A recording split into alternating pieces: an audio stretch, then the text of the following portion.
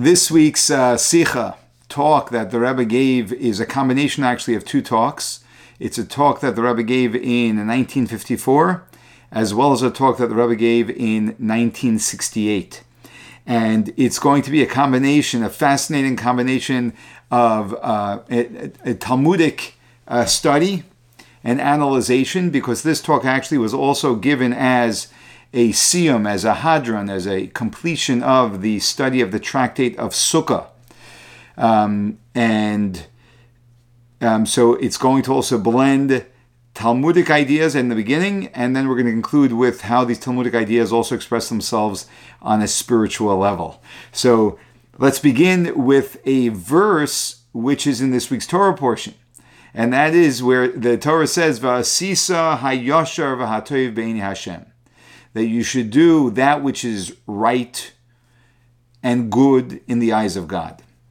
Now, what exactly does this mean? So the Talmud actually learns from this a law known as the law of Bar Metzra. Bar Metzra means one who is a neighbor, shares a borderline, a property line. And the law is, as the Talmud tells us, and as the Rambam also writes in his book of laws, that if someone has a neighbor, they have a field, and they have a neighbor with a neighboring field, and they want to sell their field to a buyer, and a buyer comes and he buys the field. Being that the neighbor would benefit much more than the buyer with having this field that was just sold, because when all of your fields are together, it's a tremendous convenience and benefit. And the buyer came from somewhere else and just bought this field. So the law of Bar Metzra is that you have to do that which is right and that which is good in the eyes of God, and therefore you have to sell it. The buyer has to sell it to the neighbor. He cannot keep it. Of course, assuming that the neighbor wants to buy it, then he has to sell it to the neighbor. And this is very clearly, as the Rebbe explains, an instruction to the buyer. In other words, it's not an instruction to the seller. It's an instruction to the buyer. The seller owns a property. He's allowed to sell it to whoever he wants. However, a buyer needs to be sensitive to the neighbors. And if a neighbor wants to buy it, he has to give him first right of refusal, as we would say. And if not, he has to then sell it to the neighbor if the neighbor wants to buy it from him. And the Talmud goes on to say, and what happens if a Gentile bought it? So a Gentile, being that the responsibility is on the buyer to deal with doing the right and good thing and making sure that the neighbor gets first rights, and a Gentile is not beholden to the laws of the Torah, so therefore he's not obligated to sell the field. If the buyer was a Gentile, the Gentile is not obligated to sell the field to the neighbor. The Rambam writes that then the seller in that case would have certain responsibilities for having put the neighbor into a certain position, etc. So that is the law of Bar Mitzvah, one who is a neighbor, that they have first rights to the field, and if someone else buys it, then the buyer has to give it to the neighbor. So the Rebbe now puts on a scholar, a Talmudic hat, which I'm going to ask you to do as well, and it begins to break down the reason for this law of Bar Mitzvah, the nuanced reason. And we're going to see, and this is one of the gifts of this talk that we're going through today, is that you're going to be able to see how these nuances play a great significance in many laws, as the Rebbe is going to demonstrate in many laws in the Torah. And so the Rebbe explains that this idea of Bar Mitzvah can be defined, it can be understood in two different ways. One is, it's strictly just and proper conduct. The purchase that the buyer bought from the seller was a 100% sound legal purchase. However, the Chachamim, the sages, said that this would not be proper and just and good in the eyes on behalf of the neighbor, and therefore, even though you have a legal sale, a legal purchase, and you purchased it, and that's fine. But still, it is incumbent upon you to hold yourself to a higher standard. So much so that the sages say that we have implemented as a law that you have to hold yourself to this standard in this case. And therefore, you need to sell it to the neighbor if the neighbor wants the field. That is one way of understanding this law of bar mitzvah. There's another way of understanding the law of bar mitzvah. And the other way of understanding it is that when two people are neighbors, the very fact that they are neighbors automatically gives the neighbor some form of attachment to their neighbor's field, even though it's not theirs. And therefore they have some form of ownership on the field. It would be the thought that came to me was it's sort of like they have a lien on their neighbor's field, that if the neighbor wants to sell it, and they sell it to someone else, that the neighbor, being that they already have some form of legal ownership to it, perhaps in the form of a lien type style ownership, therefore they can come and say, no, you can't, you bought it, but you have to sell it to me because I already have some rights to it. So the first approach is that the neighbor has no rights to it, no legal rights to it, and therefore we go to the purchaser, to the buyer, and we tell the buyer that the neighbor has no legal rights to come and take it from you, but you have a moral obligation, which is a moral obligation which we're going to hold you up to actually give it to the neighbor. Now, if the buyer says, no, I don't want to, so then, simply because the buyer is not fulfilling their responsibility, the court will come in, the Beis Din, the court will come in, and they're going to get involved to make sure that the buyer sells it to the neighbor.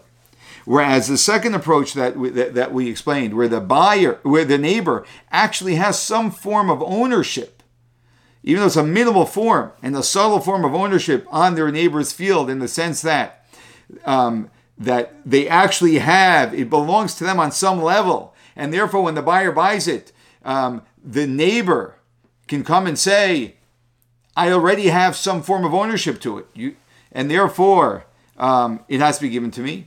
In that case, it's not the onus of transferring ownership from the buyer to the neighbor is not simply on the buyer. It's actually on the court, because it's a legal matter now. It's not just a moral matter which we're going to uphold the buyer to, but it's actually a legal matter. And the Rebbe explains that in fact we find that if we analyze how Rashi, who's a commentator, the primary commentator on the Talmud, explains this law, and we analyze how Rambam, Maimonides, explains this law, we will notice that from the way they word things, that Rashi actually is of the opinion that this is all a matter of proper conduct. It's not a matter of legalities of ownership.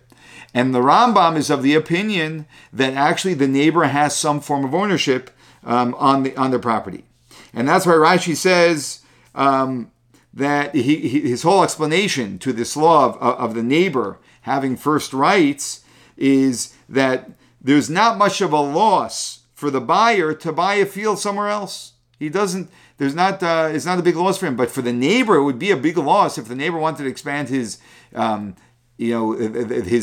fields, and now he's going to have to go buy a field that's 3 blocks down instead of having a field that's right next to his first field, which makes it much easier to work everything together. That would be a big loss for him. So therefore, he says it's not proper. And that's the expression of the verse that we have in this week's Torah portion, that you should do that which is right and that which is good. But the Rambam doesn't focus on, you see, Rashi focuses on the buyer. His entire commentary is about the buyer. That buyer, this isn't right of you, because for you it's not a big loss to go get another field. Go get another field. Let the neighbor have this field. But the Rambam focuses entirely on the neighbor, not on the buyer. And the Rambam says that a neighbor can pay off the buyer. And it's proper that the neighbor gets it over the more distant field. So he's clearly focusing on the neighbor and not on the buyer, because he's saying that the neighbor has legal rights to it. So the focus is much more on the fact that I am the neighbor and I have legal rights, and therefore, buyer, you have to sell it to me. Whereas Rashi is saying has nothing to do with the neighbor. Neighbor has no legal rights to it. But you, buyer, shouldn't be buying a field when you know there's a neighbor right next door who can benefit much more greatly from this field, and they want the field, and therefore we hold you we hold you up to the moral standard of giving it to them, of being a good and right person. So what we're seeing is that there are two ways of understanding how this law of bar mitzvah functions. And we actually see that Rashi and Rambam differ in exactly how it functions, their belief of how it functions. Now, the Rebbe says there are many concepts and laws in Torah that at first glance don't seem to be associated at all. However, if we look more deeply, we understand that the roots of these laws, the foundational concept that the law is built on, then we can begin to see how this concept actually plays out in many laws. In other words, the more we get to the root understanding of what drives a certain law, so we're no longer understanding the law as it is for this particular law, we're understanding the root behind the foundation upon which this law stands. And that foundation is upon what many laws stands. And what's interesting is that the deeper one can understand the root causes of or reasonings for all different types of laws, the more we begin to see that there are some very, very root ideas upon which many, many laws stand. And that there's a unity amongst many laws because they're all founded really on some common principles. So the Rebbe uses this as an example. And the Rebbe says one great sage, Gaon, a genius rabbi who spent time demonstrating this was the Rogatchover Gaon. And it so happens that the Rebbe speaks much of the Rogatchover Gaon's teachings because possibly because the Rebbe received smicha from the Rogatchover. The Rebbe has many letters written back and forth to him of great scholarship, and the Rebbe appreciated his style of learning very much. So the Rebbe explains this, that at the root of the debate, if you will, or the two approaches as to the laws as to the meaning of the law of bar mitzvah, as Rashi sees it and as Rambam sees it, is to bring it even to a deeper root understanding. It's not just a matter of whether it's a claim of the neighbor or it's a responsibility of the buyer, but the reason, what compels either it being a responsibility of the buyer or a claim of the neighbor, is in understanding of what neighborliness causes or creates, which is very interesting. And that is that the Rambam is of the opinion that when two people are neighbors, that neighborliness, the fact that they are neighbors, they're physically neighbors, that automatically creates a deep connection between the two people. Not only just a deep connection, but we're going to see that it plays out on a number of levels, but it plays out even on a legal level. That the very fact that we are neighbors means that there is that we have now a deeper connection based on the fact that we are neighbors, and so much so that I even have a certain claim to your property were you to decide to sell it. That I already have some level of ownership to it. Whereas Rashi says, no, two neighbors are neighbors, and their relationship now is a relatively external relationship. It's not a deep relationship. It's an external relationship. And it's external to the extent that the neighbor doesn't have any right to their neighbor's property that they're selling. It's just that it happens to be convenient, which is an external expression, which is an external thing. Happens to be convenient that the two fields that this field that's being sold is next to mine. Be convenient for me. So therefore, for a more external reason, there's benefit, and therefore we tell the buyer that he has to give it to the neighbor. It's not that the neighbor himself has a right to it, because the neighbor doesn't have a deep connection to the field. But it's the right thing for the buyer to do. So Rashi sees that when two people are neighbors, their relationship is a relatively shallow and external relationship, but there is a connection between the two, if only by mere geographical association and in location, benefit of location. And the Rambam sees it as that there's a deep connection, and therefore I actually have an ownership. And so the Rebbe explains that this difference relates to a number of neighborly situations. And we know in general that everything we experience in this world, we experience always three-dimensionally, because there are three dimensions that always come together whenever something is happening. So for example, I'm teaching this class now. So the three dimensions that are coming together right now are the dimension of space. I'm right here. I'm right here. So I'm in a very defined space. And in this space is also joining together with this time, this very time that I am speaking. So it's a particular time in a particular space. So there's a dimension of time that's merging with a dimension of space. And then there's a dimension of what we call in Hebrew soul, which I would say maybe is consciousness, which is the human who's experiencing it or participating in it right now, which is me being consumed in the ideas of this talk, of this talk of the Rebbe's. So these three dimensions come together. So the Rebbe says, I'm going to demonstrate to you how we have this idea of neighborliness show up in scenarios which relate to all three dimensions, and how this debate plays out in all three in the way neighborliness shows up in all three dimensions. Now, the dimension of space we just discussed. You have one field, another field. It's all talking about the dimension of space. One field next to another field, and we discussed how, according to Rambam, the neighbor has a claim to that property. According to Rashi, the neighbor doesn't have a claim to the property, but the buyer is responsible to give it to the neighbor, to sell it to the neighbor. So now we're going to demonstrate a scenario the Rebbe says of time. Where do we see this in time? So very interestingly, we know that the Torah, there's a biblical commandment, a mitzvah, that for Yom Kippur, to make sure to add a few minutes to Yom Kippur before Yom Kippur starts and add a few minutes after Yom Kippur ends.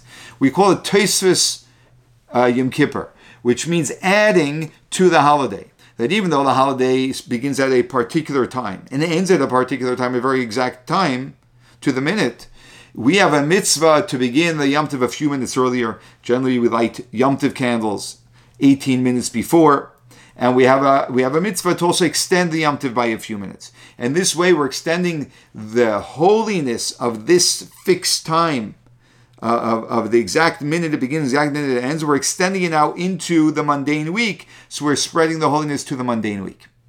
This is true not only for Yom Kippur, it's true for Shabbos and for Yom Tov.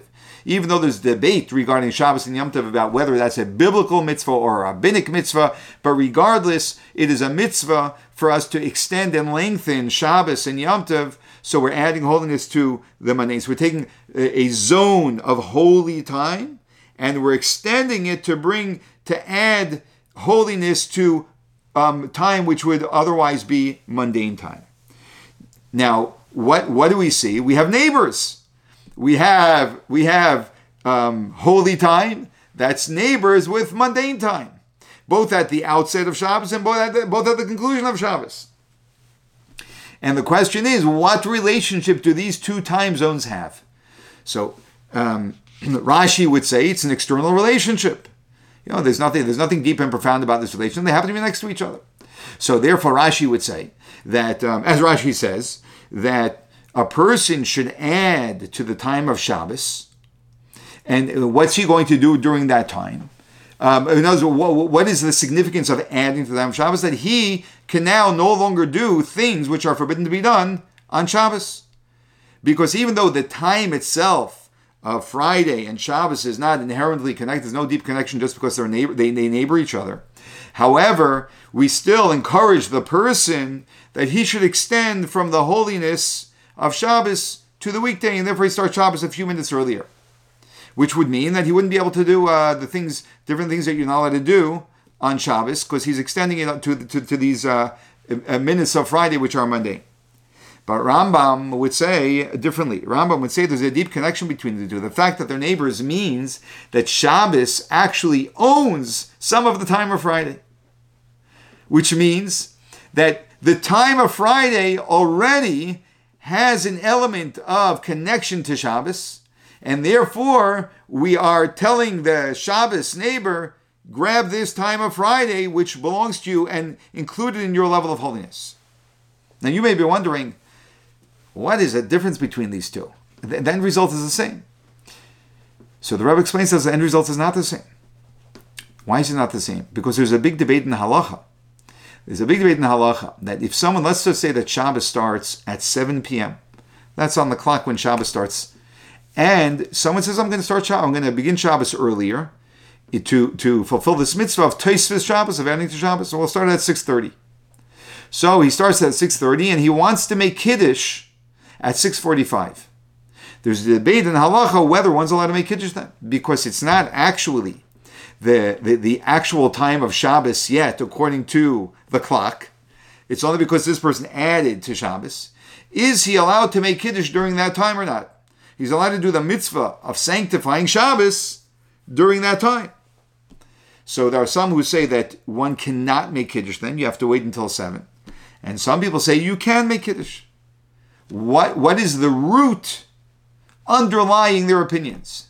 The root underlying their opinions is this very matter that we're talking about how strong neighbors are connected to each other. Rambam would say you can make Kiddush at 6:45. It's fine to make Kiddush at 6:45. Why? Because Shabbos already has a relationship and even an ownership to some time before Shabbos. So therefore, when a person starts Shabbos beforehand, it's not just them saying, I'm going to observe Shabbos during this time, but it's not just coming from the person himself, it's coming from the time zone itself of Friday, saying, I belong to Shabbos, I have a relationship with Shabbos. And therefore, all Shabbos matters can be done now. Whereas Rashi would say, and this is where the other opinions get their opinion that you cannot make Kiddush, they say no. During this time, you can extend Shabbos so that you want to observe not doing the things that you don't do on Shabbos. Beautiful. It's a form of extending Shabbos. But to come and say that these minutes of Friday are now Shabbos, so much so that you can go and express all the expressions of Shabbos, that you can't say, because that connection is not such a deep connection. So now we're seeing how this idea of bar metzra, of neighbors, which shows up in laws regarding two people who have neighboring fields, suddenly shows up in regards to the laws regarding Shabbos and the weekday, and the arguments in Jewish law about whether one's allowed to make Kiddush during this extended time or not. Fascinating. And it all comes down to the root, which is, what is the relationship between neighbors? Is it a deep relationship? That the fact that we're neighbors means that we have a deep connection to each other now, which would say I can make Kiddush now, even though it's not technically on the clock Shabbos, or we just have external connection. It's more of a superficial connection, a circumstantial connection. And therefore I wouldn't be able to make Kiddush until Shabbos actually begins on the clock for everyone. Now the Rebbe uses another example. Another example is the third dimension. The third dimension is the dimension of soul, or consciousness, or human experience. And the Rebbe goes to a Mishnah, which is the last Mishnah in Tractate Sukkah, which is why the Rebbe spoke about this in his making a siyum, concluding the study of Tractate Sukkah. He studied the last segment, a Mishnah and Gemara and Talmud of Sukkah, and the Mishnah says that we know that there were 24 mishmares. That means that there were 24 watchings, which really means that there were 24 groups, Kohanim, of priests. The Kohanim were the ones who did the service in the temple. They were the ones who brought the sacrifices and ran all of the service in the temple. And so all the Kohanim were split into 24 different groups. And each group would serve 2 weeks a year, which gave you 48 weeks of service. And then there were the remaining 4 weeks were made up of holidays, where all Kohanim had the right to serve in the temple. So every mishmar, every watch, every one of the 24 mishmaros would serve for 2 weeks. There was one mishmar called Bilga, and the Mishnah tells us that the mishmar of Bilga was penalized. Why were they penalized? So before why were they penalized? How were they penalized? When you walked into the temple, you walked in from one end, and you would always, if someone continued moving through the temple, which most people can only go up to a certain point. Kohanim can go a little further, and the high priest can go the furthest into the Holy of Holies. You'd be walking from east to west. When you came into the big courtyard where the altar was, and you're facing the west, so to your right is the north, and to your left would be the south. And when the new Mishmar came in, they would get a portion from the lechem hapanim, the showbread, and they would also get parts of sacrifices that they would get to eat from sacrifices that were sacrificed. So the new Mishmar that was coming in, they would get their food on the more honorable side, which was the north side. And the Mishmar that was leaving, they would get their portions on the south side because they were already on their way out. The Mishmar of Bilga, they were penalized and they were given their portions even when they came in on the south. So the Talmud asks, why were they penalized? Why were they penalized? So the Talmud gives two reasons. One reason is due to Miriam Bas Bilga, who became a heretic, because there was a daughter of Bilga who became a heretic, joined the enemies of the Jewish people. The Talmud brings a fascinating, tragic story, which the Rebbe has another very fascinating talk about. And because she became such a heretic, therefore they were penalized. Second reason, the Talmud says, is because they showed up late. They were late to their duty. Can you imagine you're serving in the temple of God and you show up late? So they were penalized and they were given something which was a form of embarrassment for them. And we're going to see soon that not only were they given their portion on the south when they came in to begin their week of duties, but we're going to see as well that and it's going to become relevant soon, that it says tabato kevua and chalina stuma, that their ring, which we'll discuss, was locked up, and their window was closed up. So those are another two things, that they didn't have access to certain conveniences that belonged to them, like every other one of the 24 groups of Kohanim did. So now, the Talmud asks, why would they be punished for the fact that Miriam, the daughter of Bilga, became a heretic? Because Miriam became a heretic, well, the whole Mishmar gets punished. I mean, what did they do? They didn't do anything. I mean, so one person sins, the person sinned.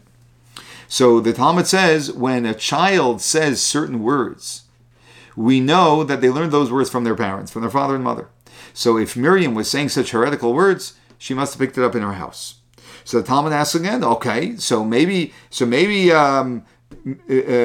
Miriam's parents should be penalized, but the entire Mishnah should be penalized.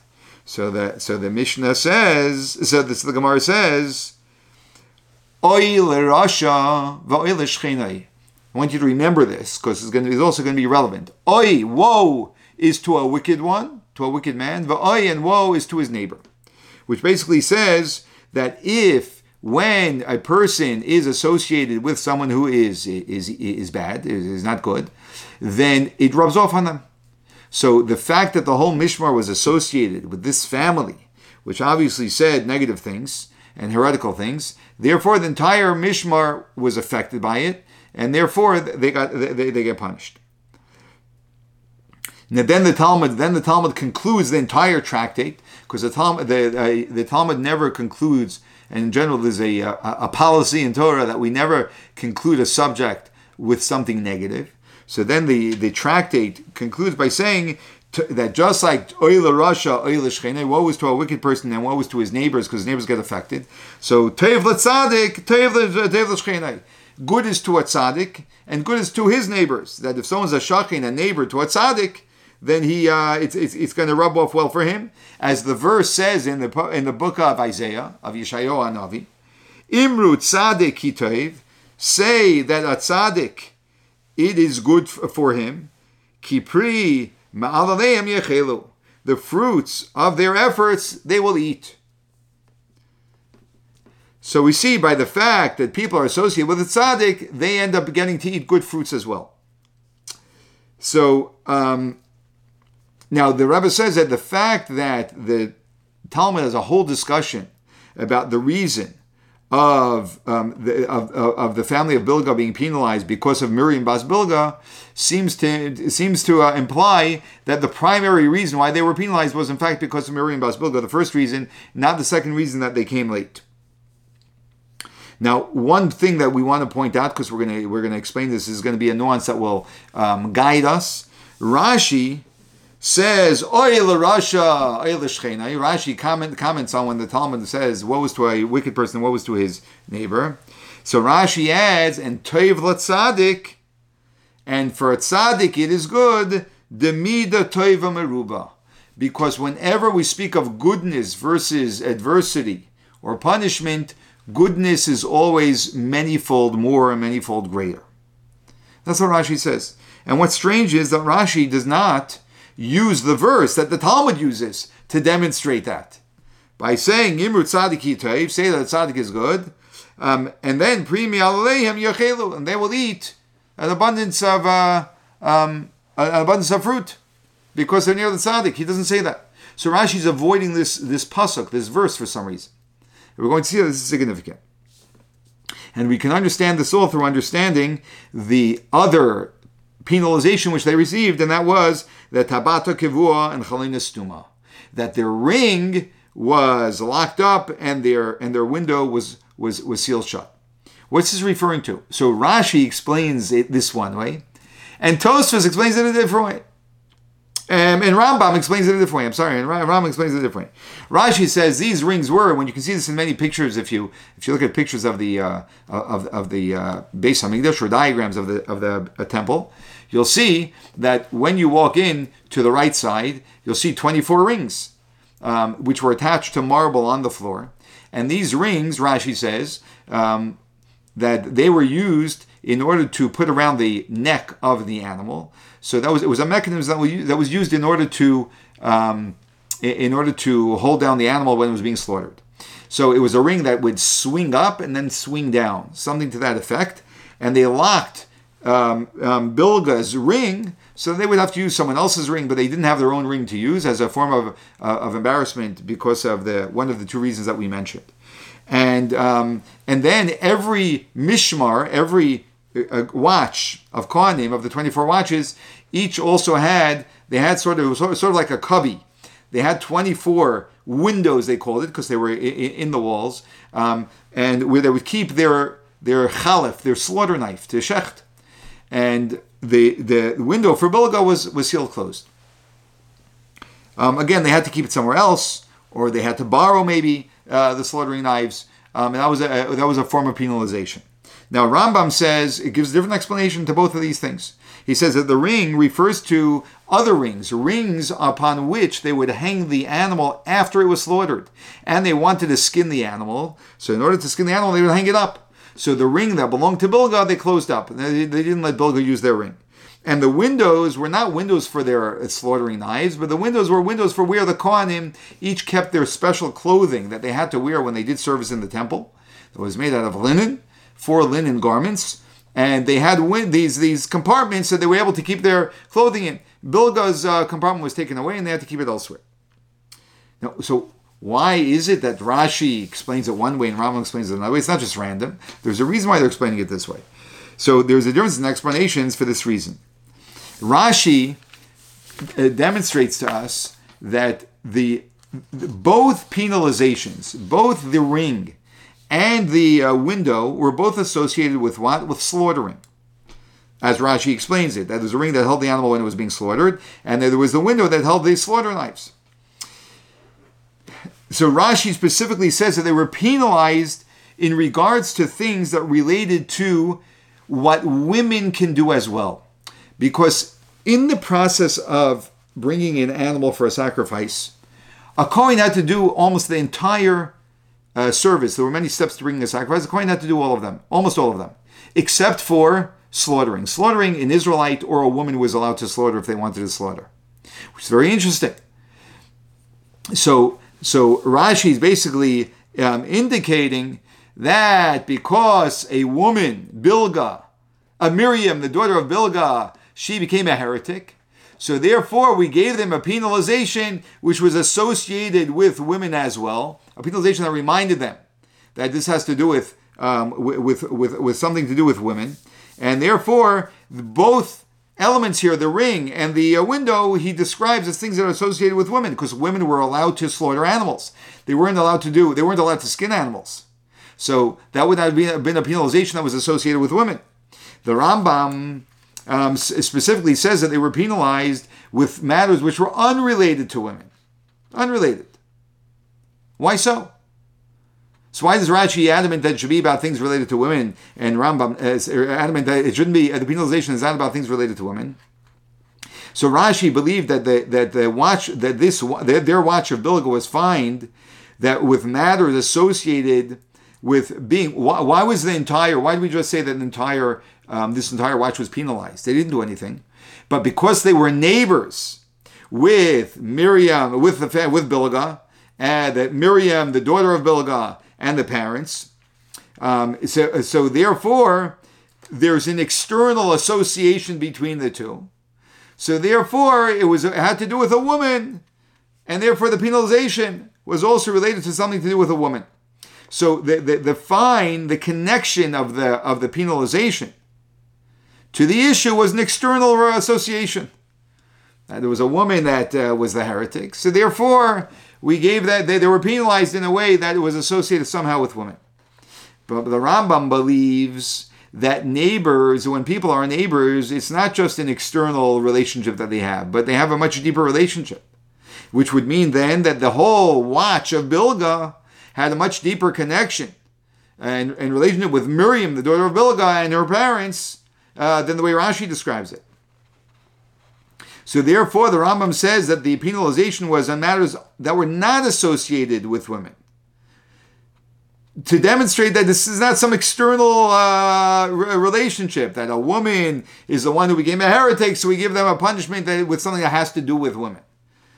No, there was a much deeper association, because negativity of a neighbor penetrates his neighbors significantly in a much deeper way. And therefore, Rambam wants to avoid explaining the penalization as a somewhat superficial penalization. So here again, now we're seeing something that has to do with nefesh, with character of people, with their experience of who they are as a person. And again, with neighborliness of people, not in regards to their property, but in regards to themselves and how they affect each other.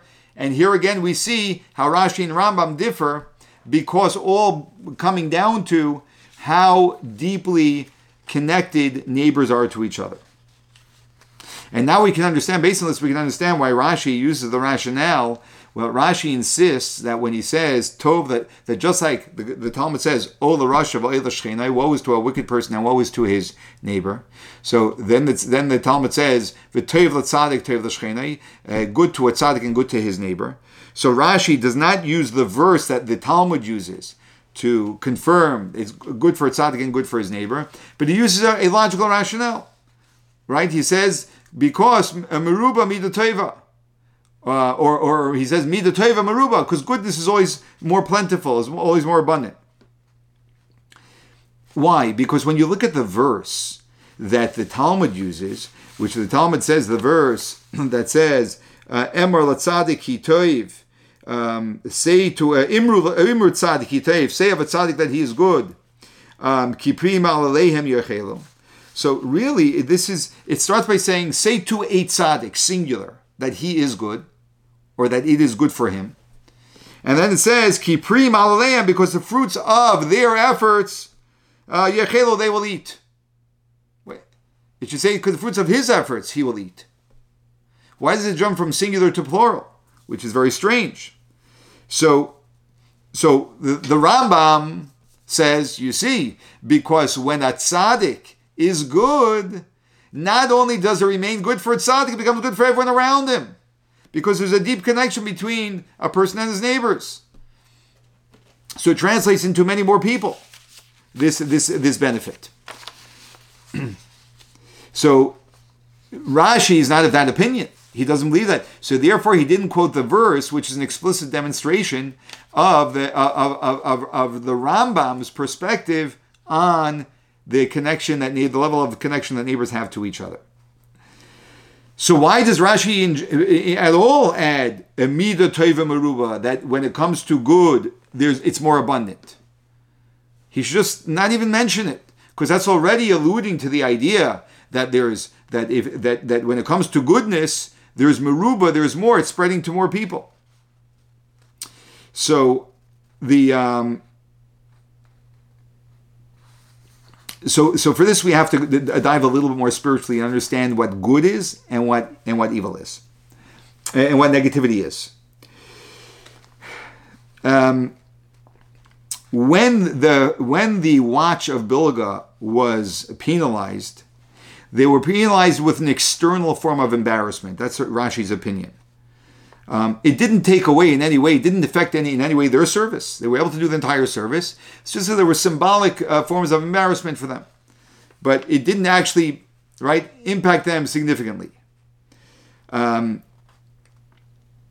the reason why is because, and this is a very deep and beautiful idea, anything that a Jew does which is negative is always external to their inner self, to their inner and true self.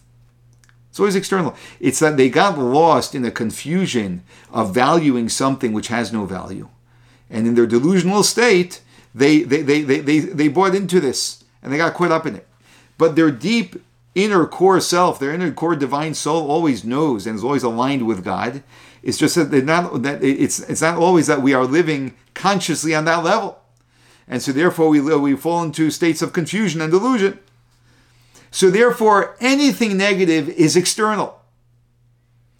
And that's the reason why any punishment is always just external. As Rashi argues over here, that the punishment for the family of Bilga was an external, but it was just a ceremonial form of slap on the wrist. But it didn't actually impact their full dedication to service in the temple. No element of service was taken away from them. So, and why is punishment always external? Because punishment is dealing with external issues that a person has. And that's why the Talmud actually says that Hashem shall trouble you on this day. That Hashem will trouble you with a punishment on this day. What's on this day? On this day that He troubles you. Meaning that punishment is never eternal. It's just a temporary thing to deal with a temporary external issue. And in general, negativity is external to the essence of a Jew. And therefore, if the negativity is, then the punishment which is coming to cleanse for the negativity is also something which is just dealing on an external, on a topical level. But good is the essence of who we are. We are essentially good. And good is the inner eternal good that lies within every single one of us. And goodness is eternal because goodness is true. It's not delusional, it's real. And anything that's real is absolute, it always is. And therefore, its effect is eternal. And that's the reason why Mida Toiva Meruba. So Rashi says the punishment, it was external. Because any wrongdoing a Jew does is always external to their true inner self that they got out of touch with. But Mida Toiva, but anything good, Meruba, that is plentiful, that is eternal, that lasts forever. This is also an explanation, just parenthetically, the Rebbe doesn't mention this here, but that's the reason why, although we were in exile for thousands of years, and we talk about how all of the goodness that we have done adds up so that we're getting closer and closer to Mashiach. So people ask, well, what about the negativity that we've done, the wrongdoing we've done? That also adds up. And the answer is it does not add up. Because negativity is external. It doesn't have eternal sustenance. Because it's not actually a genuine expression of who we are, and therefore it's not sustainable. So therefore it does last for a while, but it peters out. Goodness is eternal. So and the Rebbe continues to explain this idea spiritually. When we say oy l'rasha, oy l'shcheinai, what's the word oy? Oy. Right? When we say the word oy, it's an expression of pain. When a person says oy, in the pain of the acknowledgement that I had done navera, I sinned, I did something against the will of God, right? That oy is an expression of teshuvah, of drawing closer to God, like oy, I have regret. And the oy is a form of breaking down the negativity that I got myself in touch with, which is a process which we call sor meira, removing myself from negativity. because there are two movements through which we serve God. One is through Tzor Me'ras, removing ourselves from negativity. The other is Asay Tov, doing good.